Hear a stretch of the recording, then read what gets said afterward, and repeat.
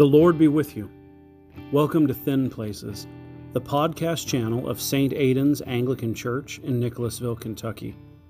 I'm Father Lee, the pastor here at St. Aidan's, and I want to invite you to join me here each week as we join together to share common prayer, common worship, and common life. And just as the streams feed the trees on their banks till they pour in the seas, so may my life be to all those who share this wilderness road.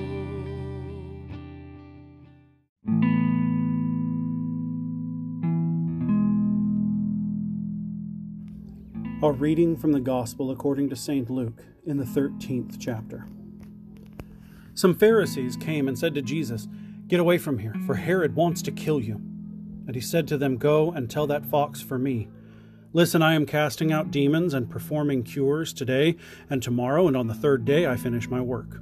Yet today, tomorrow, and the next day I must be on my way, because it is impossible for a prophet to be killed outside of Jerusalem.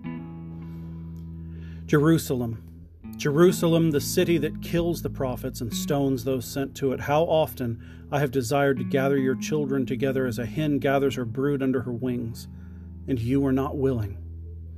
See, your house is left to you. And I tell you, you will not see me until the time comes when you say, 'Blessed is the one who comes in the name of the Lord.'" The Gospel of the Lord.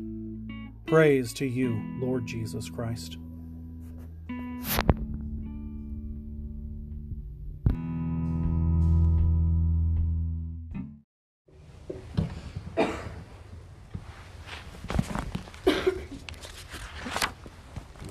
Will you pray with me? Lord, may the words of my mouth and the meditations of our hearts be acceptable in your sight, for you are our strength and you are our Redeemer. Glory be to the Father, and to the Son, and to the Holy Spirit, as it was in the beginning, is now, and ever shall be, world without end. Amen. I invite you to be seated. All right, so last week we talked a little bit about the incarnation, about the birth of Jesus, and we're going to talk a little bit more about that today. But I have a question for us before we begin, and that question is this: how do you know that someone loves you? Tully? They show it. What's a way that they show that? Like hugs. Okay, good. Who else? Me. What do you think, buddy? Saying I like those things. Yeah. What else? Daddy loves me by giving gifts. That's right. That's another way too. A way to show your love. Say it again. Hugs. Yeah. Letters. Now, this is a question that sort of is like the first question. How do you show other people that you love them?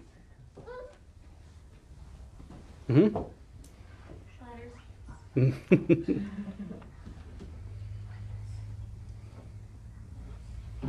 Who else? How do you show people that you love them?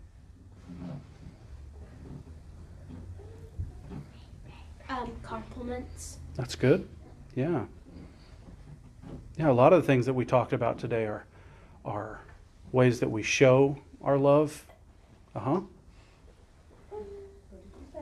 do you think? Giving people gifts. That's right. Giving gifts, physical touch, saying good things about other people. Mo? Telling them that you care about them. That's right. Yeah, using our words. Those are all excellent ways of showing people that we love them. Now, here's something that's important for us to remember, okay? So I want us all to listen very carefully.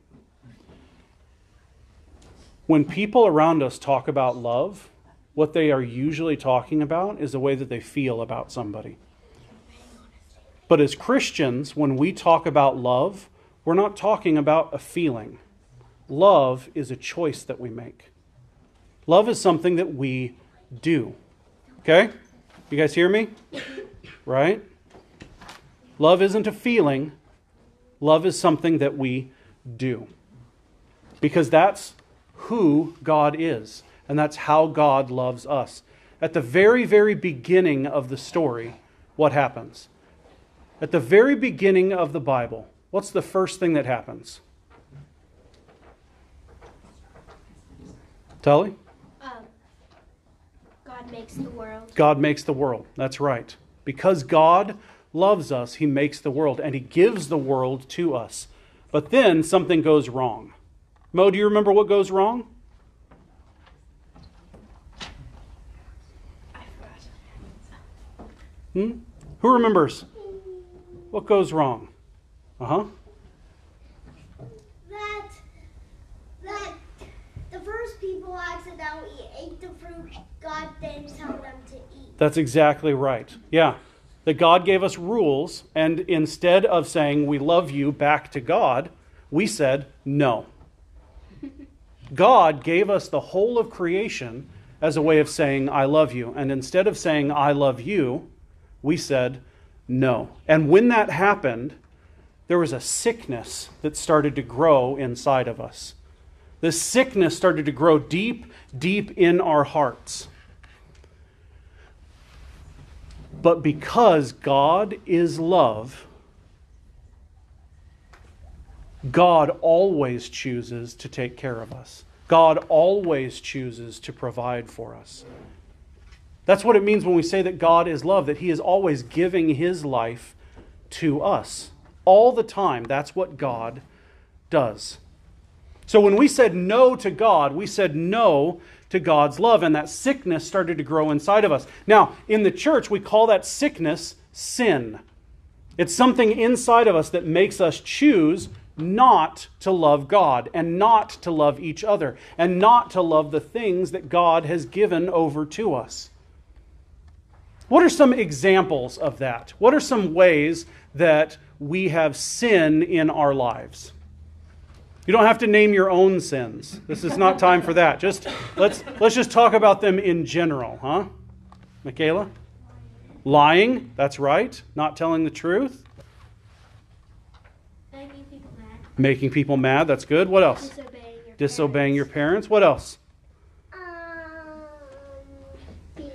Being mean. Mo? hurting each other. That's right.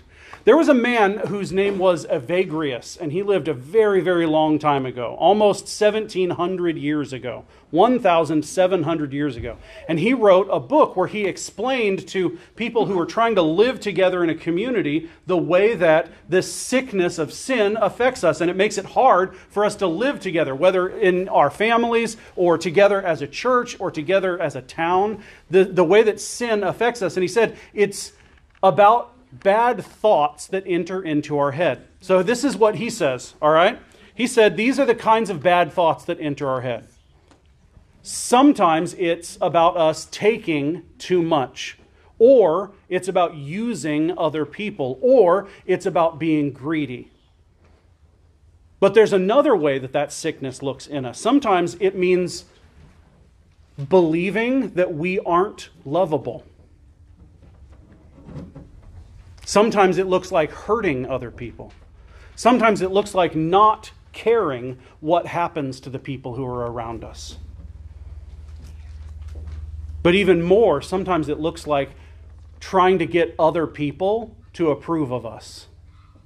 Or sometimes it's thinking that we are better than the people who are around us. All of those are ways that sickness in our hearts happens in our lives. And we are sick. Every single one of us is sick. That's what sin does.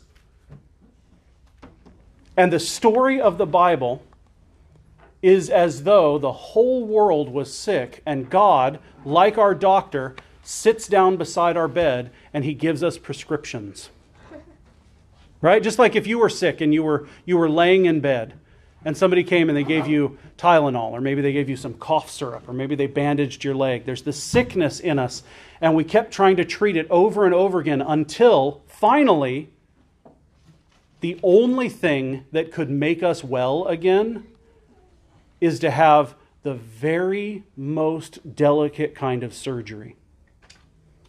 And God chooses to do that. God chooses to heal us by becoming one of us.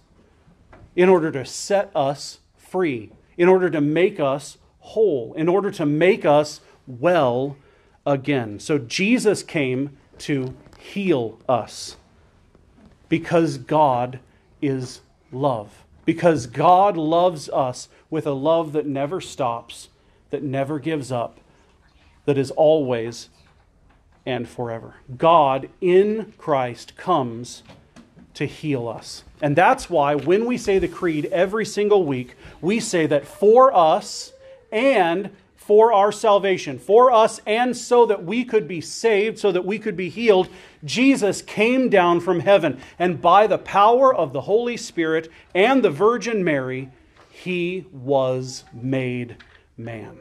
That's our memory verse, right? The Word became flesh and dwelt among us, and we have seen His glory.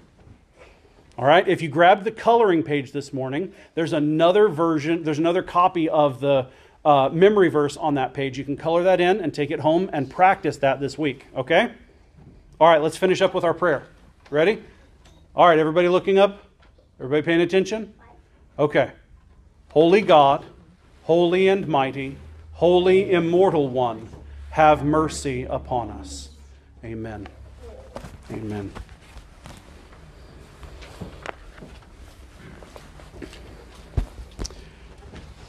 When I was in grade school, I went on a camping trip with my dad and my dad's dad, and we drove up into the White Mountains in Arizona, and we had a camper trailer that we took up with us, and like a little pop-up camper, and we had our dog with us. And one afternoon, while we were sitting around in the campsite, we heard the dog. She would just run around in the woods. It was her happy place. And we heard her barking, and that almost never happens, but she was barking in like an upset kind of way. And so we walked down the hill. My dad walked down the hill, and then he yelled back up to my granddad and I, who were sitting up at the top of the hill, and said, you guys get down here and look at this. And we came down the hill, and there's this little gray, brown, fuzzy animal that is sort of backed itself up against a tree, and my dog is just, hunched over, and she's just, losing her mind. And my dad has got a hold of her collar, and he's hanging on to her, and hands her off, and we look over, and it's a kind of animal we've never seen before. Like, it looks like a guinea pig, but all brown and about that big. And we look closer and closer, and it's got this big, long tail. And we realized that what she had found was a baby porcupine. She did not get into the porcupine. It backed itself up against a tree, and she was barking at it. She was really upset, but she left it alone long enough. But it's one of those things that you almost never see that animals in the wild, especially animals like that. They typically are nocturnal. They live sometimes up in trees, sometimes in holes in the ground. It's one of those things that, for most of us, we're only ever going to see a porcupine in the zoo or on a nature special, right? And it's a completely different thing to be near an animal that you've only ever sort of seen in theory. You don't really see them all around. We put a stick down next to it, and porcupines, I don't know if you've ever seen the way that a porcupine defends itself. In movies, right, it's always like somebody brushes up against it and they have stickers in them. But the porcupine, most of the stickers are in the tail, and that tail is like a beaver's tail. It's like solid muscle. And so when something gets near to it, it will pivot on one foot and raise that tail up in the air and smack it down.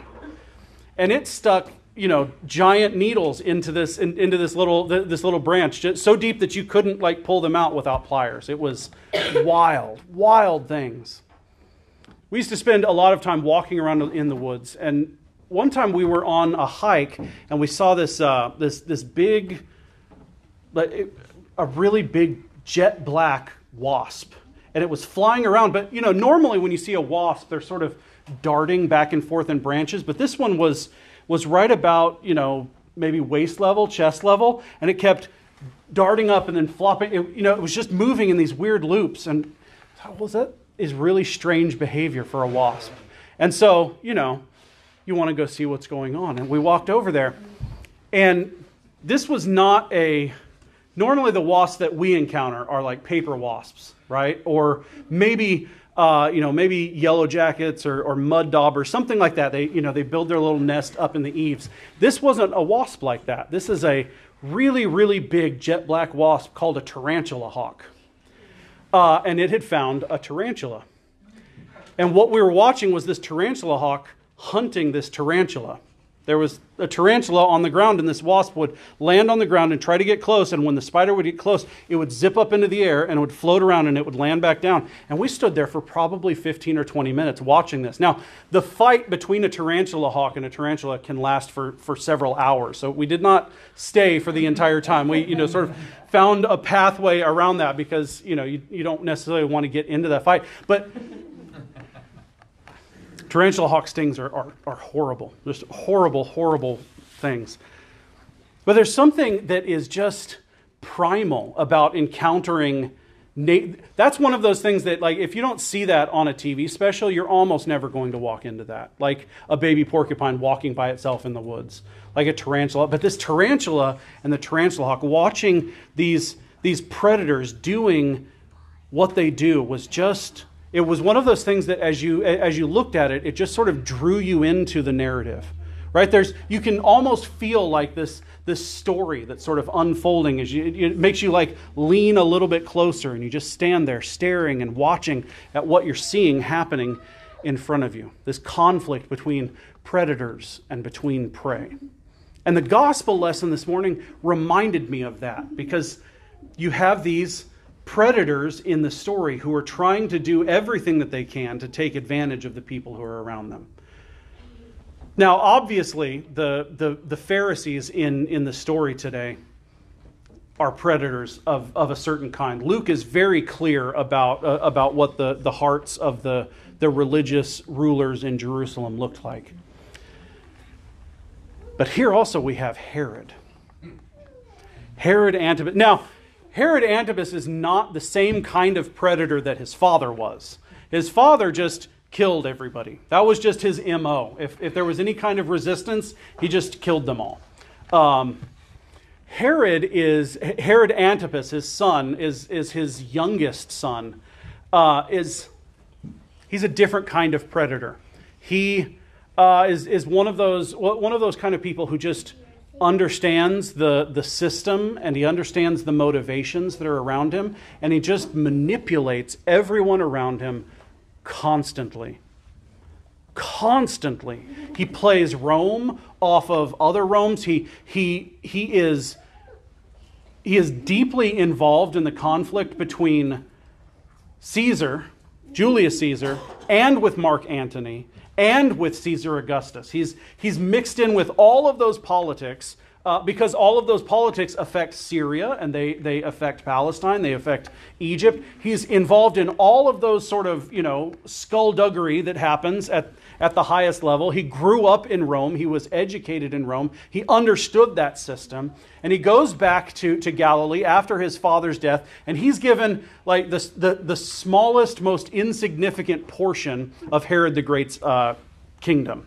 His brother is given a giant area. His middle brother is given a giant area, and he gets Galilee and this little bit in sort of the Syrian wilderness, and that's all that he has to his name. But even then, the scheming never stops.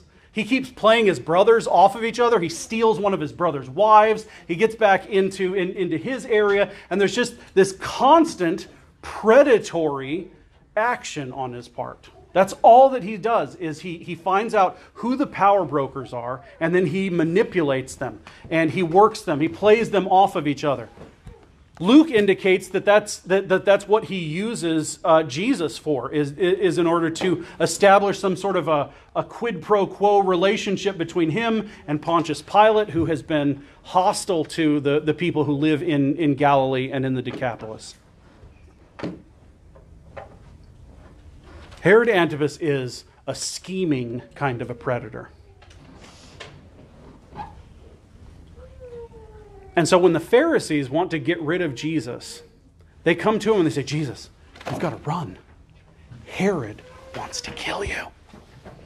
Now, that may very well be true. He's just killed John the Baptist. He doesn't like Jesus. He doesn't like what Jesus is doing. And he's very friendly with the power structure in Jerusalem. So it may be that they were coming to tell a real story. But Jesus, as he is healing and as he is driving out demons, is confronted by these Pharisees who come to him and say, Herod's going to kill you. You'd better get out of here. What you should probably do is not go to Jerusalem. You should probably head back to Galilee. Go back to Caesarea and go do things over there, far, far away from us, and go and do that.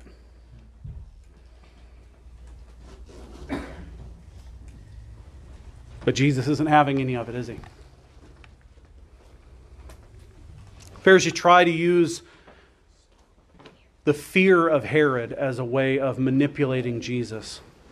But what does Jesus say to him? He says, I'm going to be here for a couple more days, and then I'll be on my way. So you go back and you tell Herod that I'm busy at the moment, but if he wants to see me, I'll be in Jerusalem in a few days and we can have a conversation then. Which is true. Luke reports to us that Jesus does, in fact, in just a few days, go to Jerusalem. He does, in fact, have a conversation of sorts with Herod while he's there. Not the kind of conversation that Herod imagined that they would have.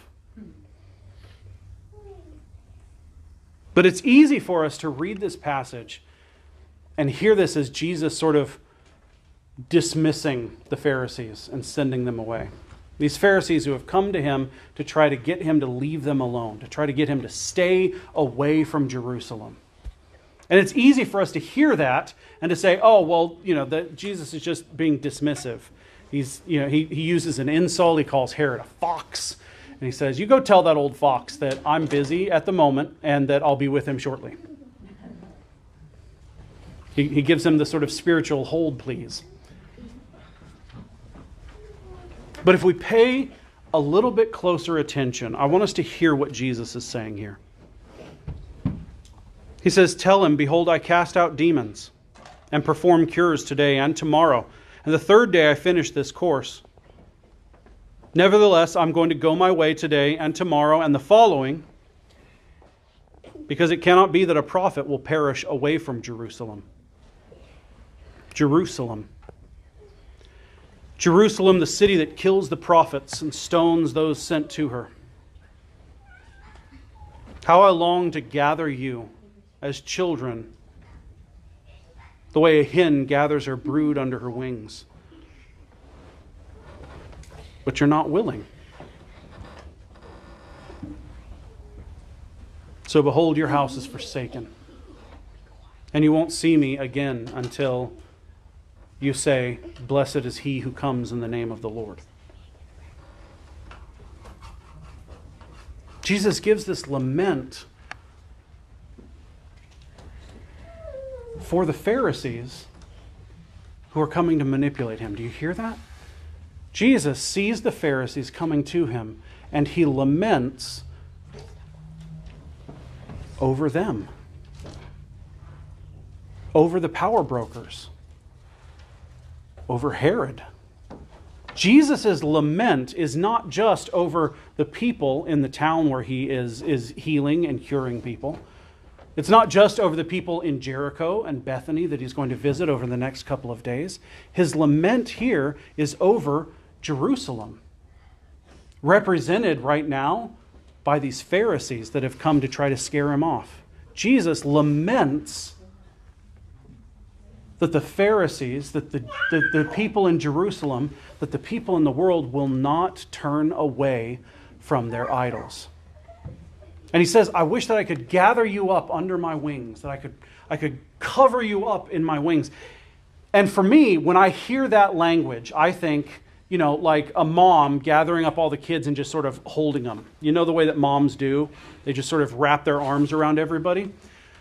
But as I was reading about this text this week, it was pointed out that Jesus is very intentional here in calling Herod a fox and himself a hen.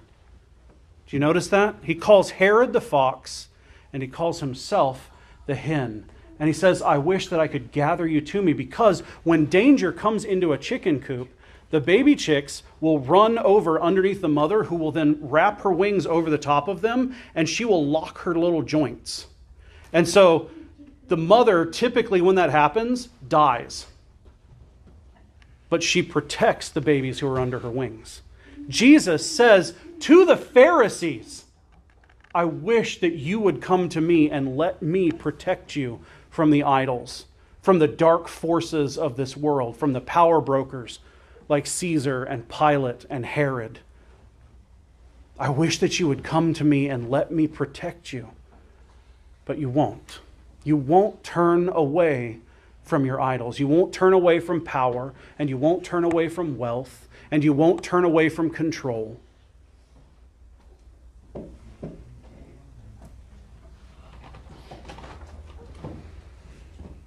Jesus says, I long to save you, to make you safe. Not, I long to take control away from Herod. Not, I long to throw Caesar down from his throne. Not, I'm going to destroy the economic system of the world that you live in. Not, I'm going to bring an army that's going to set the world right. But I wish that you would come to me and let me cover you over, so that when the dark forces come to do what they're always going to do, that their wrath would fall on me instead of on you. And he doesn't say that to the crowd that's gathered there. He says that to the Pharisees.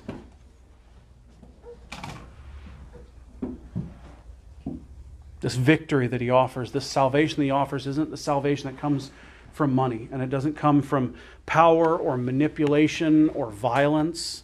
It comes by Jesus giving himself over. It's his sacrifice that sets people free.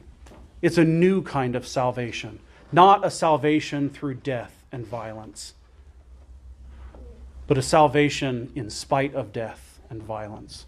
Not a salvation that comes to us in a victorious king, but a Savior who comes to us as a new kind of king, as a new kind of human. This is the good news, the gospel of Jesus Christ, because that's what God's love looks like.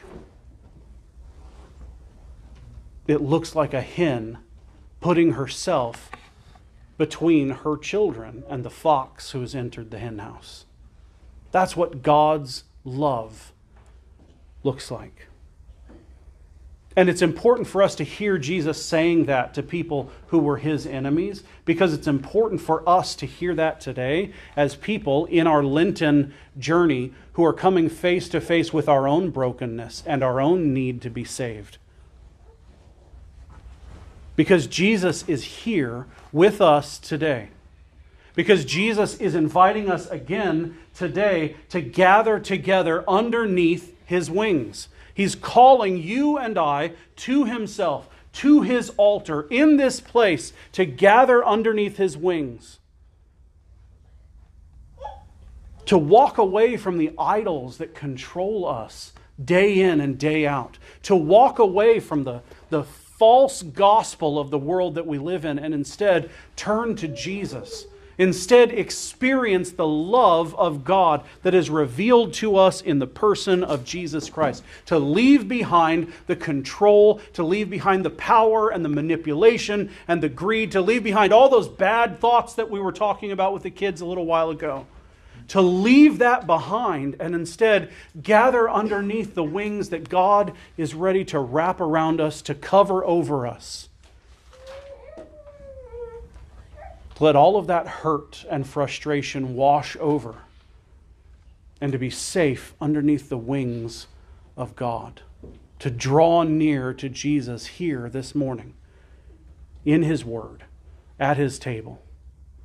To be saved again together this morning by his word, by his table. That's his invitation to us today. The same as it was to the people who were gathered in that little town, the same that it was to the Pharisees, and the same that it was to Herod. His invitation to us today is to place ourselves under the protection of His sacrifice, to place ourselves into the arms of our Savior, to be healed, to be saved, to be rescued, to be restored, to be made new. So come to the table.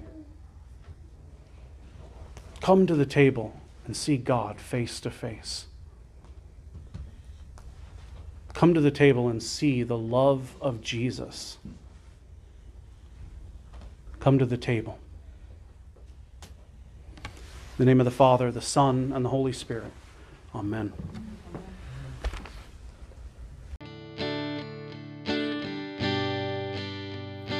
Thank you for checking out Thin Places today. If you were blessed by your time with us and want to know more, check out anchor.fm/thin-places for more homilies, devotionals, and worship from St. Aidan's Church in Nicholasville, Kentucky. And make sure to follow us and leave a comment, and join us again next time in common prayer, common worship, and common life. The peace of the Lord be always with you. As we eat, we receive who we are. We become who we receive. The Spirit waits, Jesus' blood outpoured. Hope with our Father is restored. Hope with our Father is restored.